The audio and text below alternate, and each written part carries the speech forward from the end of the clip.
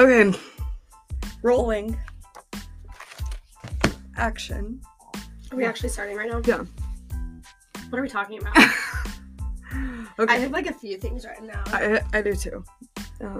Really? You have? That's... What does that say? Okay, I just want you guys to envision this. On Elle's paper right now, there are like 17 squiggle lines. And she's like, I got notes, man. I have no idea what it says. Bro, you should see the notes I write to myself. It's so bad.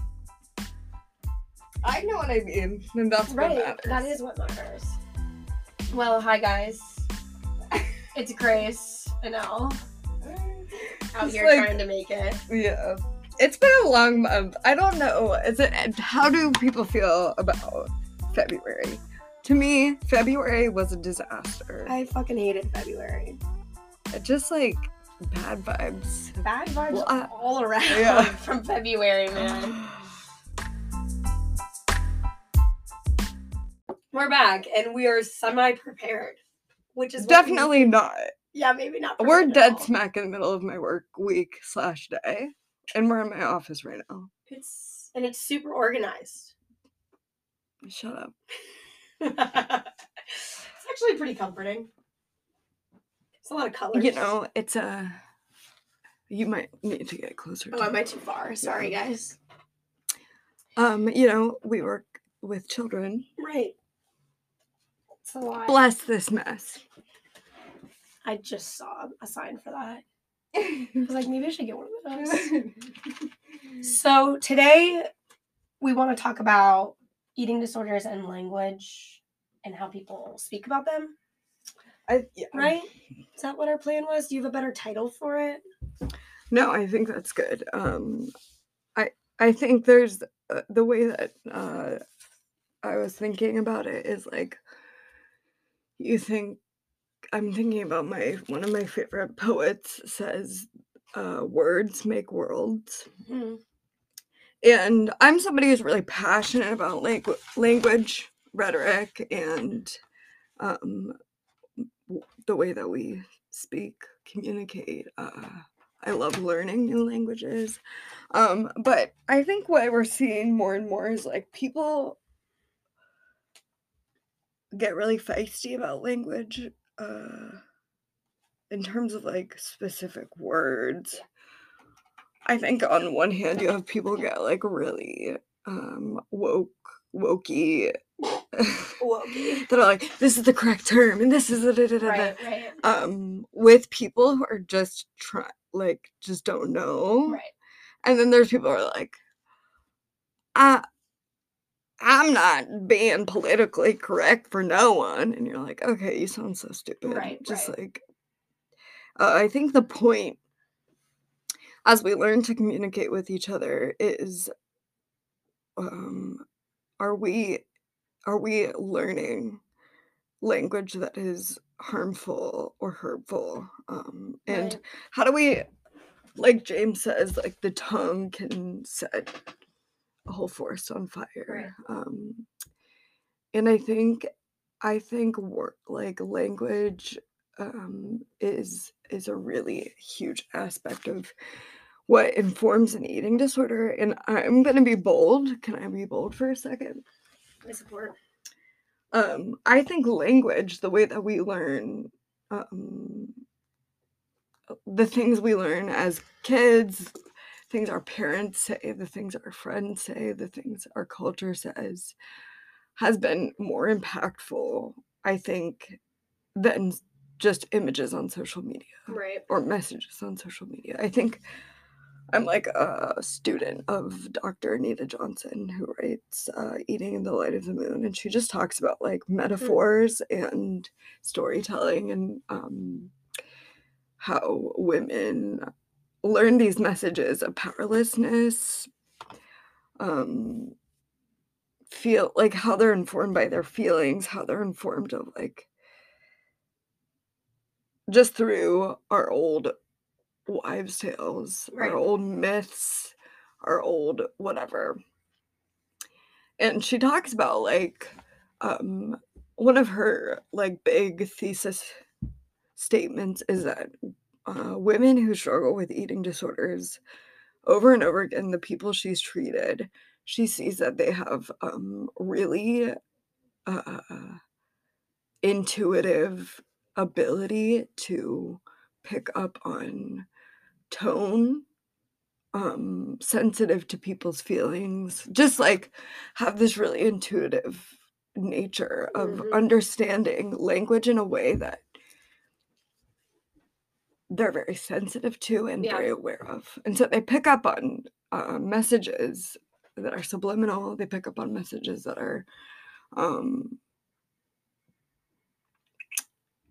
they can read it in between the lines, and I think internalize it in a way that is life changing, if that makes sense. Right. Not that like people who are sensitive always have eating disorders or something, but I really like the way that she describes the way that we interpret language, metaphor, and storytelling. But I'm gonna let you get started on what you want to say. What I want to say? Yeah. I think, well, do you think we should start by defining certain words in recovery? Because I think there's also just words that we might say that other people don't understand. Because or why we use a word, in substitution of a different word. Right. That could be good. Because I think, like, ultimately, like, the way our culture speaks about health and our bodies and eating and the way we look, not like I think we've said in the past, not everyone lives in a eating disorder world. So the way our culture speaks about it isn't necessarily damaging or harmful to all people. Yeah. But I think for people, like you were explaining, like maybe people who tend to read between the lines, or just people in general who struggle with eating disorders, the way our culture speaks about it can be really damaging.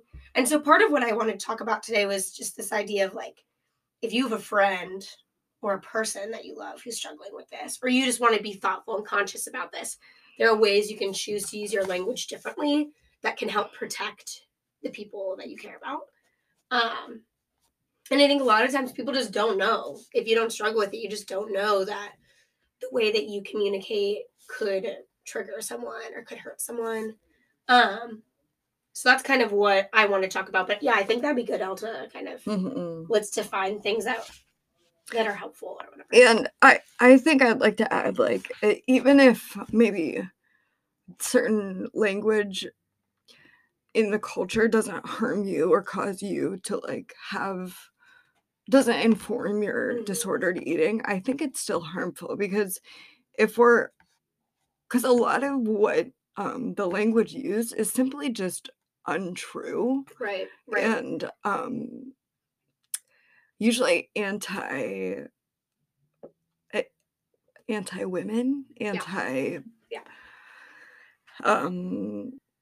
natural, like so realistic. Yeah, so I think it's important that we're not, even if we don't struggle with eating disorders, it's important that we're not perpetuating any,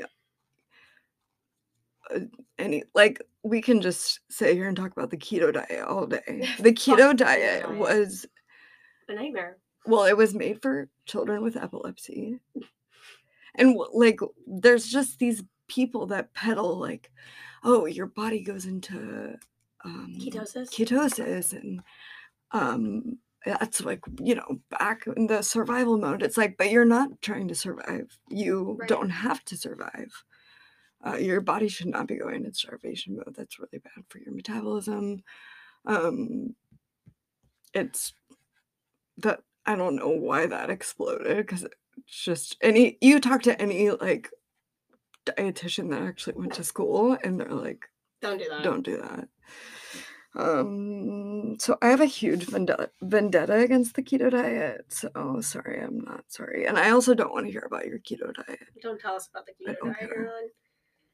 Which brings up, like, an interesting topic of just, like, diet talk in general. Like, yes, go off about even the word diet. Diet is it's a nightmare. I want to make a caveat that if your doctor or physician gives you a certain type of meal plan, you should definitely follow that if it's for your health. And they're like, dude, your heart's gonna die if you keep eating butter. You should probably listen to your doctor. So I'm not against all diets, especially when they're given to someone by a medical professional.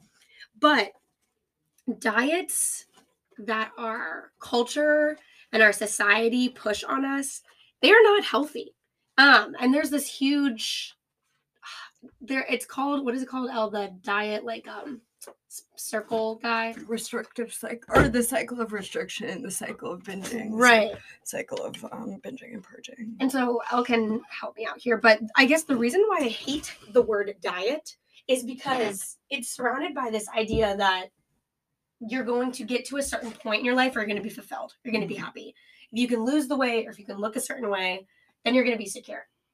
But ultimately, diets are not healthy. They don't. They're not long standing, and they're usually surrounded by restriction. Yeah.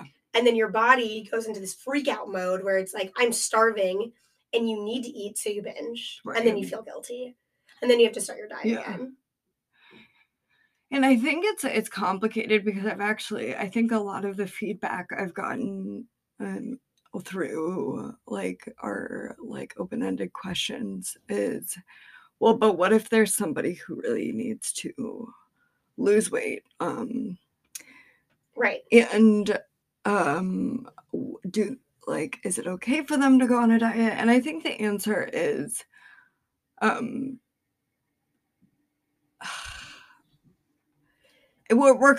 me and Grace are coming from a restrictive pattern. So what I think is important is that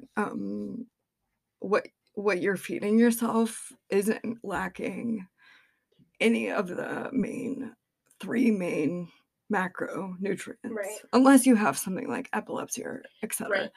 Carbs are hella important. Right. We love carbs.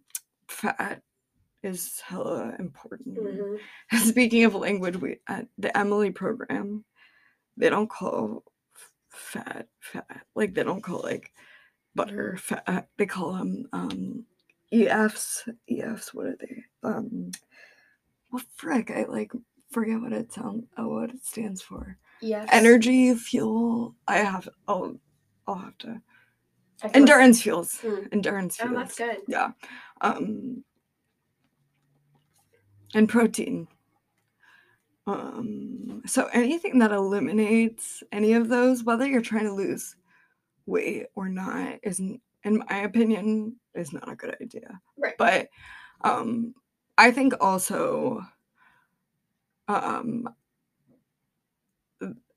diet is also like, there's also this surrounding conversation of like a diet is usually like phrased in a way that like communicates a limit of consumption, right? Which isn't always a bad thing. There's people recovering from binge eating disorder, right, or need to balance out, get to a healthy weight, or get to a healthy sense of self-control, or right. And I think there's a lot of resources for that.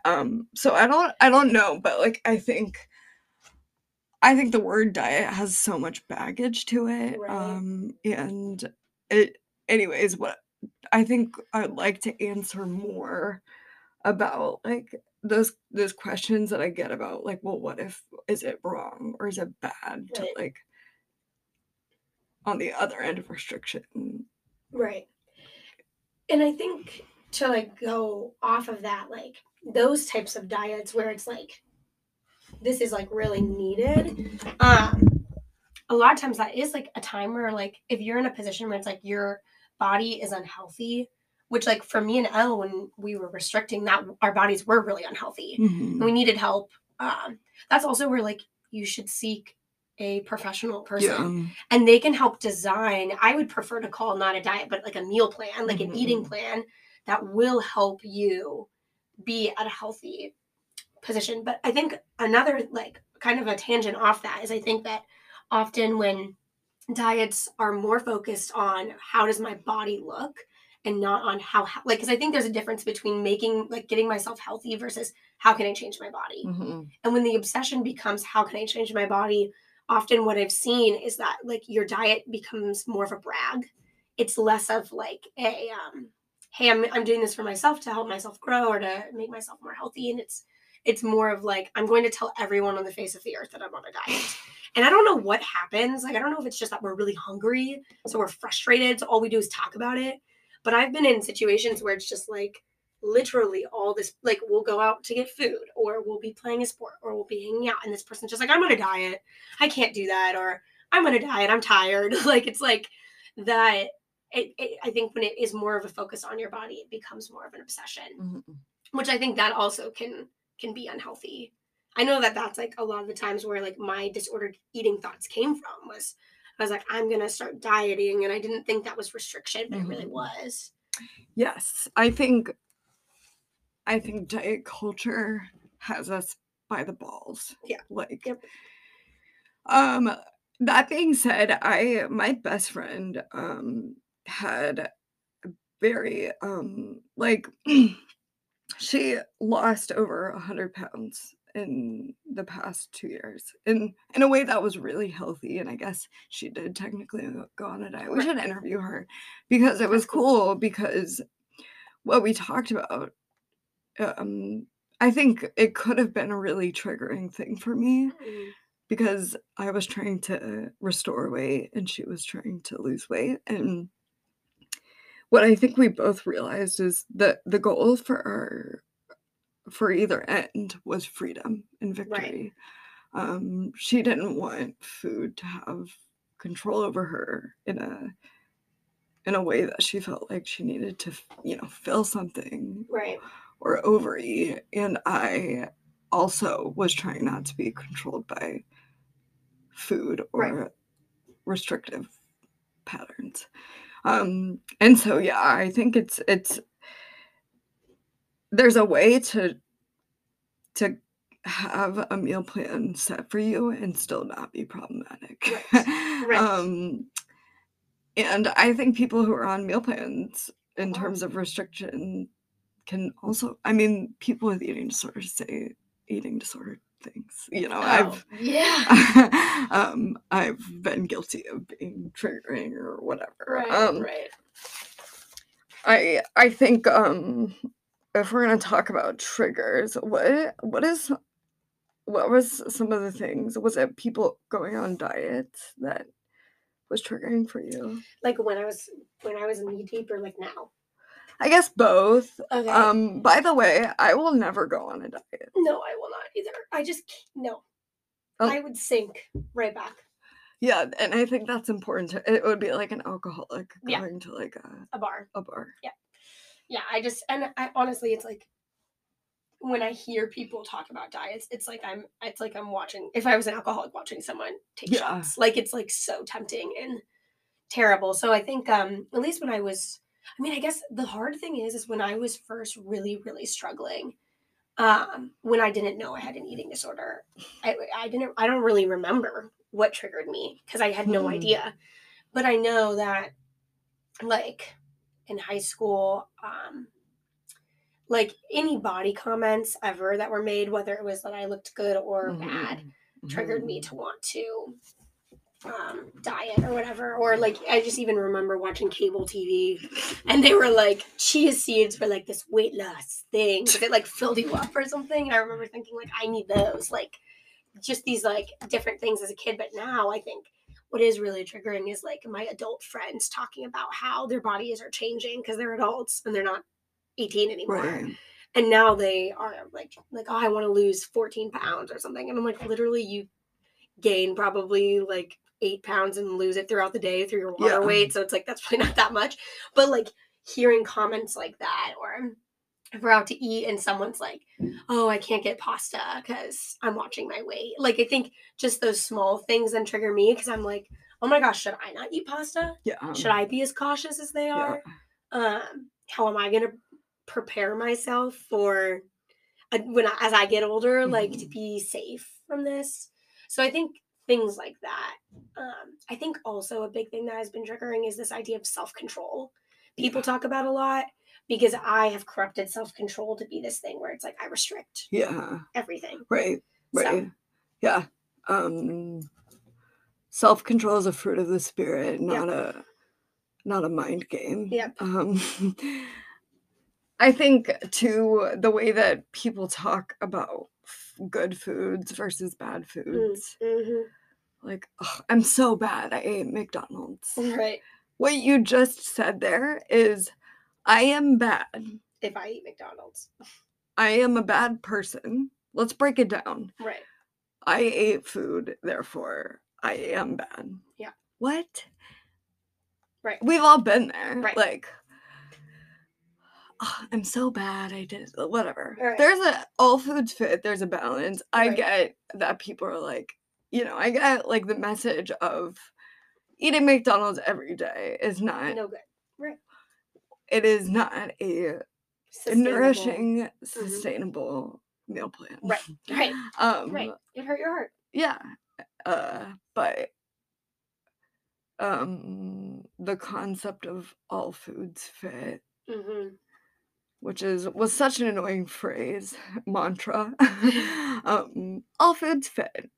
Like, there's no good foods or bad foods. Because guess what? Food is not moral. Right. There's no foods that are, a brownie. A brownie isn't, like, a shitty friend or cupcakes aren't like racist. It's just their food. They are food. Food is fuel. Right. So when we give power or we give morality to things that are not conscience or God or they're inanimate objects. Right. That's when it gets real dicey. Right.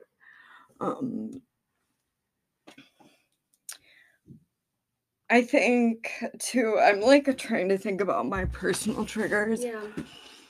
I think that I like really identify a lot of like old wives' tales like were really informative to me because they became rules, food rules. Right.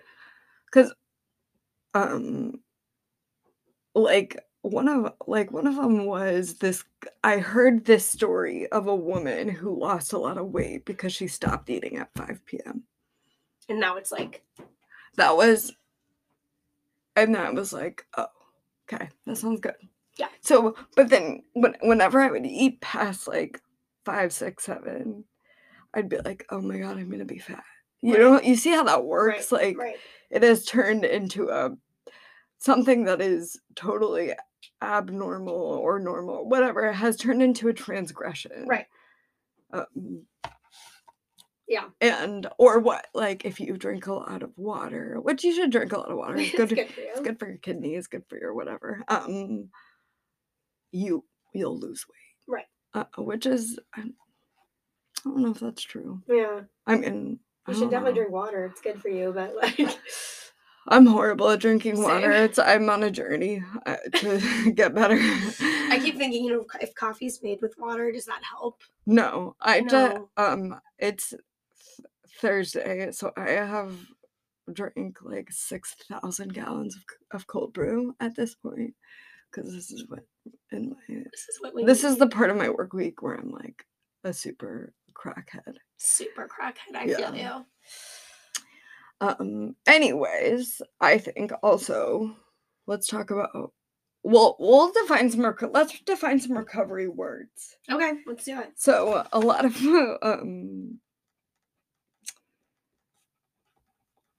let's see. I'm trying to think. We don't use the word fat, obviously. No, we do not use the word fat. It's just you just don't do it. Yeah. There are other it's yeah, no, It's just we don't. right. There's just bad Fat connotations is to it. canceled. Right. You can't say it. Like, what positive thing would ever come from someone saying the word fat? Maybe it's like if that's like a fat dog, that's kind of cute. We always say like, "Oh, that baby's so fat. Oh, and chunky." Right. Which is like, or just don't. Whatever. It's like a little like a little baby with big cheeks, and right. It's just cute. But I think that shows also the way that we talk. Being obsessed with bodies starts at childhood. Right. Just like, oh, the baby's so chunky. I love a good chunky baby. Shut up. Shut up. Okay? The baby is a baby. It's cute. Love it's cute. No, but honestly, it's like, especially because like, just the word fat has negative connotation. Like that's how I started. Like that's how we like negatively self-talk ourselves as well. Like, oh, I look fat in these jeans, or does this thing make me look fat? Or and I'm really guilty of using the word fat mostly with myself. Right. I would never say that to another human being about their body, but that's what I tell myself all the time. Like then and it's really easy to see people be like, oh, they're fat. Right. Like, I'm so fat. Which it's like we should just. And is there anything that's more insane than somebody who is not at all overweight call themselves fat? Right. And that leads a lot to like what's it called? This body dysmorphia. Like these, which a lot of times is entangled with eating disorders. I think we need to let's actually define body dysmorphia. So a lot of people, I've seen a lot of people use the word body dysmorphia. So it is an actual like occurrence of people looking in the mirror at what they see. It does not align with what is the reality of it's an actual mental illness. Yeah, it is a mental illness, and it doesn't always happen in eating disorders. It's very, very common with eating disorders. It's quite the phenomenon, actually. It's very interesting. A lot of it has to do with I think in eating disorders, it has a lot to do with the way that the parietal lobe works. So the parietal lobe is what interprets your body in space and time. And so if you're in if you're starving, it usually gets shut off, and so or imbalanced. And so I remember I went to like one store, and I was like, when I was in treatment, I was like, oh my gosh, I must have restored 25 pounds. And then I went to a different store. I like got in my car and then like drove to a different store, and I saw myself in the mirror, and I was like, I still look kind of sick. Right. It was like the most, I think, telling moment of my body dysmorphia. Which comes to like I don't know if you ever use the word like. There are a ton of other negative languages or like negative words and things that we could talk about, but I was thinking that we could end maybe with like good language. And something I've been talking a lot to one of my roommates about who has like struggled with an eating disorder in the past is talking to herself like God would talk to herself, or like how God would describe her body. And choosing to be thoughtful about that. Because the way that God describes us is he says in Psalm 139 that we are fearfully and wonderfully made, that he knit us together, or that he paid a high price for us, our body's a temple. And choosing to, instead of, like me and Elle were kind of talking about this self-talk of like, we're harsher on ourselves than anyone ever is to us. Like we call ourselves fat, but choosing to like view ourselves like God views us, like no matter what my body looks like, God made it. And he says it's a masterpiece. And so I just like, that's also an interesting thing of like, how do we change our self-talk from this negative, obsessive type of language to something that is more realistic, what is actually true about who we are. And I don't know if you've had any experience with that, Elle, but I think about the way that if I had a a daughter, or a son, especially for a daughter, how I would talk about body. I really hope that before, if I have children and before I have children, that I can be in a place where I talk about bodies in a way that exemplifies, what God thinks about bodies and what bodies are and what food is and what I don't want to have. I see a lot of parents in my community doing a really good job of being cognizant of the way they talk about food with their sons or their daughters, or I think with my sons too, it's just like they're also very vulnerable, or I really identify with, I want to talk to myself the way that I would talk to my students at work. They know they're not allowed to use the word diet. They know that they're not allowed to use the word fat, or when they're struggling, I'm like here to help them, not, to shame them. And so yeah, I think that's rewriting the story of the way that I talk to myself, and unwriting the story of the way that I've been talked to, or the way that I've talked to myself, is really important. Rewriting that story, actually.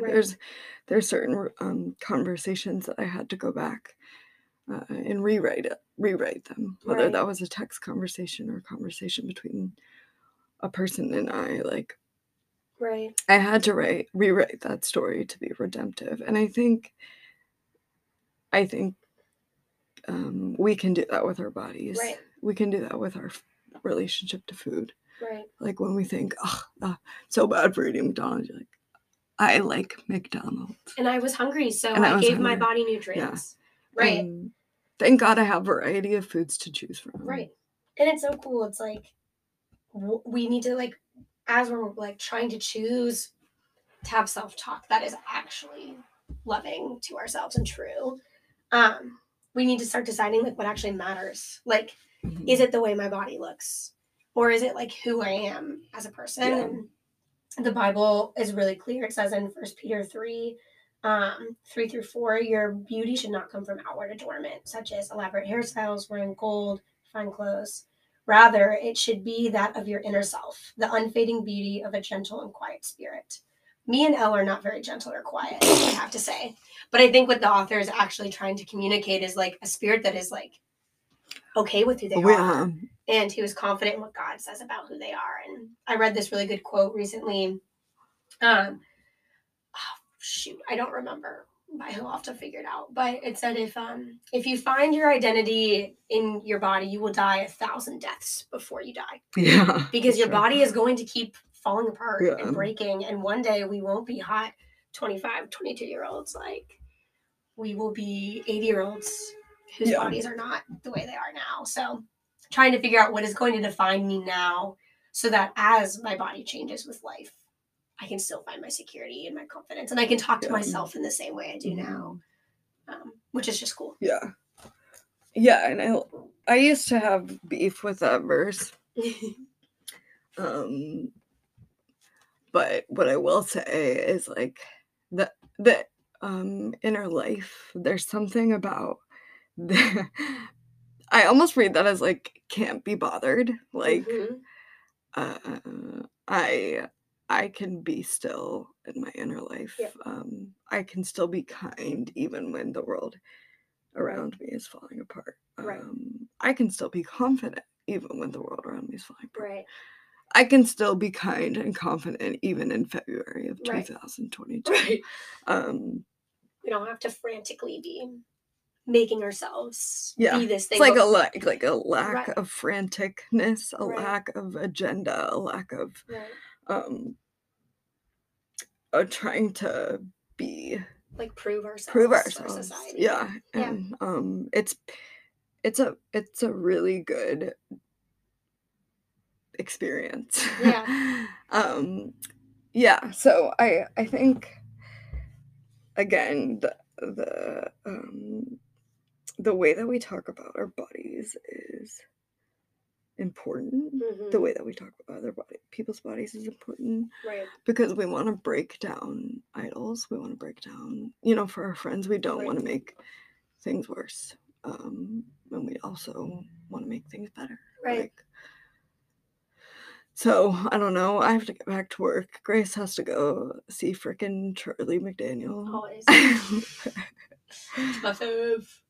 Yeah. Are you guys gonna go to Chipotle? I just picture you guys going to Chipotle. We got Chipotle last time. I don't know. Maybe we'll get Chipotle. Maybe I'm in the mood for Chipotle. Chipotle sounds pretty good.